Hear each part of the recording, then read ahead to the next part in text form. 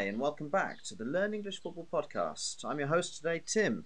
Um, we're here today to talk about the big match last night, which was, of course, the Spain match, Spain against Sweden. But before we start, just a quick reminder to all of our listeners that you can find all of our content on the website, lefpod.com. That's LEFPOD.com. You can find the episodes and supporting materials to help you study. So let's jump straight in. Unfortunately, it's just me today, no Tom. But I watched the match last night and I've got lots of opinions. Firstly, I think Spain didn't play badly. Spain dominated the ball. Spain moved the ball very well, and you could argue that they played a typical Spanish style. Everyone can identify with the way they played. Obviously, people will be disappointed with the result. 0-0 is disappointing, really. And talking to people and reading the newspapers, the general impression here is that everyone is pointing the finger at the manager, Luis Enrique. Pointing the finger means blaming somebody, to say somebody is responsible for a bad thing. They're pointing the finger at Luis Enrique. And I can understand that a bit. If you look at some of the decisions on who started, I think the big one, the controversial one, and possibly the one that did have a negative effect on the result for Spain, was the decision to play Alvaro Morata up front in attack. I remember Morata from his days at Chelsea, and he didn't impress me then. He didn't impress me before he went to Chelsea, and on his return to Spain. Spain are a better footballing country than a country that needs to rely on a average striker like Morata. He scores 1 in 5. Maybe he has 1 or 2 games where he dominates and he scores some headers and he uses his physique. But at the end of the day, he's not ruthless in front of goal. Ruthless means you show no mercy. You're almost a killer. A ruthless attacker scores most of their opportunities. And I think yesterday, with a good striker on the pitch, I think Spain would have won comfortably. If you look at the effect that Lukaku is having on the way Belgium are playing, if you put a player like Lukaku into that Spain side, then I think they could be really dangerous. But as I say, it's not all doom and gloom. Doom and gloom means negative, bad, depressing. It's not all doom and gloom. There were some positive parts to the match last night from a Spanish point of view. A lot of people before the tournament were talking about this Spain side not having the typical Spanish identity, being more a workman style of side. But looking at them yesterday, I was really impressed with the way they moved the ball.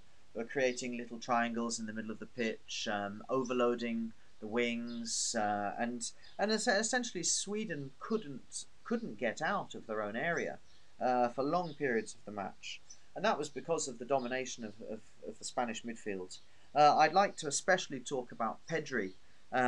He started the season really strongly at Barcelona, a really young player coming through the system, and maybe the second half of the season wasn't as strong, but when he played last night, he looked like he'd been playing in that Spain side for decades.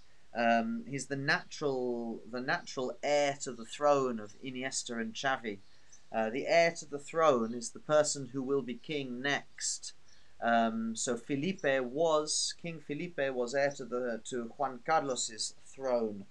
But I think Pedri, the way he was able to get the ball between the lines, between the midfield and the attack, to exploit spaces, to move defenders out of their comfortable positions, I thought he was really dangerous, and with better finishers around him, I think he would have been the difference. There were some question marks before the game about the defence. Of course, with no Sergio Ramos, no Gerard Piqué, it is a time of change for the Spanish defence, and that's what we're going to talk about next. From a defensive point of view, there were a couple of questions. You've got some questions mainly because of the personnel. You've lost some pillars of Spanish football in Piqué and Ramos. And although Laporte for example, has had some great seasons at Manchester City and has been a great player. He hasn't played regularly this season. And Fernan Torres, although again a fantastic season at Villarreal, winning the Europa League and proving his quality.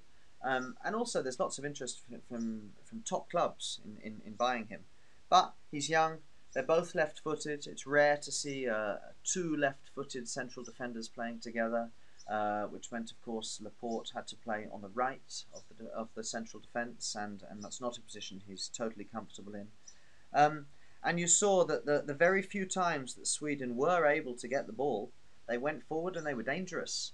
In fact, they had two clear-cut opportunities. A clear-cut opportunity is a possibility, a really easy possibility to score a goal. So the match could have been very different if Sweden had taken advantage of one of these clear-cut opportunities. And so I think Spain do need to look at that defence and think about how they can become a bit more solid for the next game. I mean, imagine a team has more possession, has more opportunities than Sweden had last night.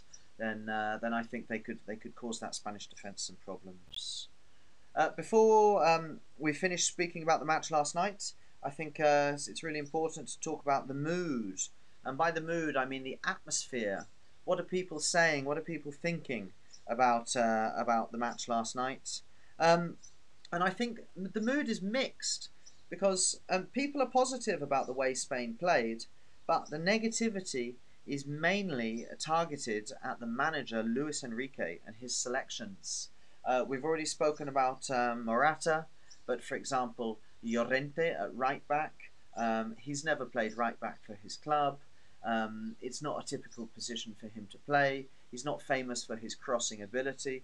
And in fact, last night you could see Spain in lots of good positions on the right-hand side. But either Llorente would deliver an okay ball, but nothing special, or he would move the ball. He would take the easy option because he knows he doesn't have the crossing ability. So I think the biggest selection problem yesterday, along with Morata, was Llorente on the right, because it meant that even though Spain were playing good football to get into good positions, they couldn't exploit those good positions once they were there. But Spain is a bit like England. It's the mood in the public is it's always amazing or terrible, the best in the world or the worst in the world. And I'm going to sit on the fence. To sit on the fence means to not decide one way or the other way. I'm going to sit on the fence and say that the Spanish performance last night was good, but not excellent, and certainly not terrible. I think there's cause for optimism for the Spanish fans if they can play a different striker instead of Morata. There's lots of talk for Gerard Moreno, who's again had a fantastic season at Villarreal, scored lots of goals. There was lots of surprises that he didn't start, but when he came on, he looked dangerous. In fact, he had a good opportunity to score a goal and nearly made a goal out of nothing. And I think that's a big difference between Moreno and Morata. Morata doesn't produce things out of nothing in the same way. So let's be optimistic. Spain are going to get better. They'll find their ways of scoring goals. And that's all for today from us at the Learn English Football Pod. Remember, you can find all of our materials at lefpod.com. That's LEFPOD.com. It's been an absolute pleasure. We'll be back soon with more materials on what is turning out to be a fantastically exciting European Championships. Bye-bye.